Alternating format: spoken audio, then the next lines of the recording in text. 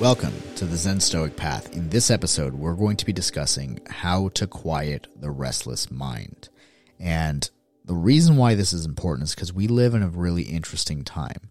See, the human mind can perceive 120 bits of information per second and can only consciously focus on 7 plus or minus 2. So that's a phone number, that's a few names, that's a few tasks or a few things on your to-do list. But the thing is, in the year 2021, we're being hit with over 20 million bits of information per second. And we can't possibly keep up. And our mentality, our perspective becomes restless. And it seems like in the year 2021 that we've forgotten how to and even fear the idea of being bored. And being unable to be bored is one of the symptoms of a restless mind. See, the thing is, we've all had moments where we couldn't keep up with our own thoughts. And in these moments where our thoughts are just flowing faster than we can possibly keep track of, we start to strive for different goals. We try to be productive. We obsess about the things that we strive for, and we try to rush to them by loading up our plates with more activity than we can possibly handle at any one time. We have our schedules, our calendars with productive activities busting at the seams just so we can check the box and say that we did it, only to feel empty and unaccomplished by the end of the week. And we think to ourselves, what gives? The thing is, we've been sold a lie. A lie that says the more you get done, the better, or the more information you take in, the better. But when does doing more or focusing on more end up having diminishing returns? And we see that it has diminishing returns when we start to become completely restless, when we start to find ourselves being unable to actually feel our emotions and instead numb ourselves to them or try to distract ourselves from them. In Zen Stoicism, we talk about emotions as being not positive or negative, but pleasant and unpleasant. And the interesting thing is we've been taught that unpleasant feelings are bad, that they're negative, that there's somehow something to avoid. But the reality is we tend to become restless. We tend to overload ourselves with activities and different things that we need to do just to be busy as a way of avoiding the unpleasant feelings that come up. We try to distract ourselves from things. And it actually reminds me of the new comedy special by Bo Burnham that's on Netflix called Inside. And if you haven't watched it yet, I highly, highly recommend watching it. It is a creative masterpiece, more creative than it is funny and more thought-provoking than it is funny. Although you will get some laughs, the level of creativity and the effort that went into it and the thought that went into it and the things that it makes you feel are indescribable compared to any other, quote unquote comedy special that I've ever seen. But he does a song where he is basically acting as the personification of the internet and what the internet is and what it represents to us. And there's a line in that song where he's talking as the internet, the personified version of the internet, where he's saying, "Can I interest you in everything all of the time? A little bit of everything all of the time. Apathy's a tragedy and boredom is a crime. A little bit of everything all of the time." And the thing is, in the age of the internet, we've forgotten and have become fearful of being bored. We've forgotten that we don't have to have an opinion on absolutely everything, let alone share it all the time, like some social media sites encourage us to do. But the thing is, we begin to have a restless mind when we feel like we can't be bored. We begin to have a restless mind when we feel like we have to have an opinion or a stance on every social issue that's out there. But the reality is, we are not obligated to have an opinion on any of this. And when we think about this idea of not allowing ourselves to be bored, we sacrifice so much creative potential. Because if you think about what goes into creativity, what is creative energy?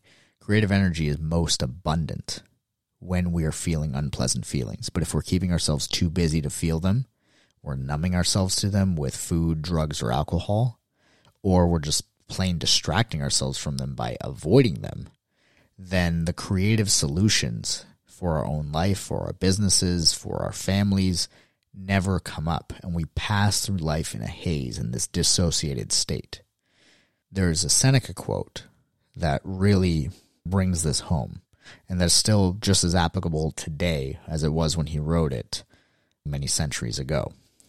And he says, "You do not tear from place to place and unsettle yourself with one move after another.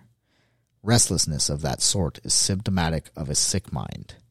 Nothing, to my way of thinking, is better proof of a well-ordered mind than a man's ability to stop just where he is and pass the time in his own company. To be everywhere is to be nowhere." Seneca.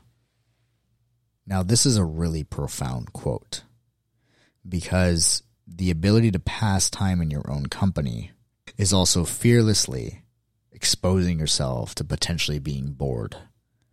And going back to that Bo Burnham song of the internet, boredom, we look at boredom as a crime. We look at boredom as something that we shouldn't be feeling, but that couldn't be further from the truth. Boredom or a state of purposelessness, a state of nothingness, is basically what we're doing when we're meditating. The thing is, boredom is only boredom because we're resisting the feeling of it. And it's not a crime. It's not something that we need to avoid. In fact, it's good to be bored. It's good to allow our mind to just sit in its own company. And through that is where a lot of our creativity will come from. Another thing that Seneca talks about in Letters from a Stoic, letter number 2, is that food that is vomited as soon as it is eaten is not assimilated into the body and does not do one any good. Nothing hinders a cure so much as frequent changes of treatment. Nothing is so useful that it can be of any service in mere passing. Seneca. Now, this is really interesting because one of the ways that we, in essence, start to feel restless is when we're jumping from thing to thing, when we're focusing on 1,000 different things at once, and we're not fully following through. So on an earlier episode this week, we talked about the story of Wash Your Bowl. And the story is all about follow through. The story is all about enlightenment is found in the process. It's not found in the outcome. It's not found in the next thing that you need to jump to. So what Seneca is saying here is if you're constantly consuming information, consuming things, never digesting it, you're not assimilating it into your mind. You're not assimilating it into your body. You're merely passing by and dabbling in these things. And these are not of any service to you or the restlessness of your mind. So the idea is having the courage to allow yourself to be bored, to go and meditate, to go and just sit and look outside, for instance, look off into the distance. Maybe, if you so dare, without a phone. Because the way that we kind of calm down that restlessness is to stop latching on to and attaching to this need to have an opinion on everything, this need to constantly be stimulated, this need to avoid boredom at all costs. Stop and smell the flowers. Take a moment to do nothing and just take it all in. Many people will say, that's a waste of time. I'm not going to be productive that way. I'm wasting time. These are all symptoms of a restless mind, of a haunted mind. Instead, allow yourself to just stop and explore the endeavor and explore the Zen Stoic endeavor of purposeless activity. Just playing, just being.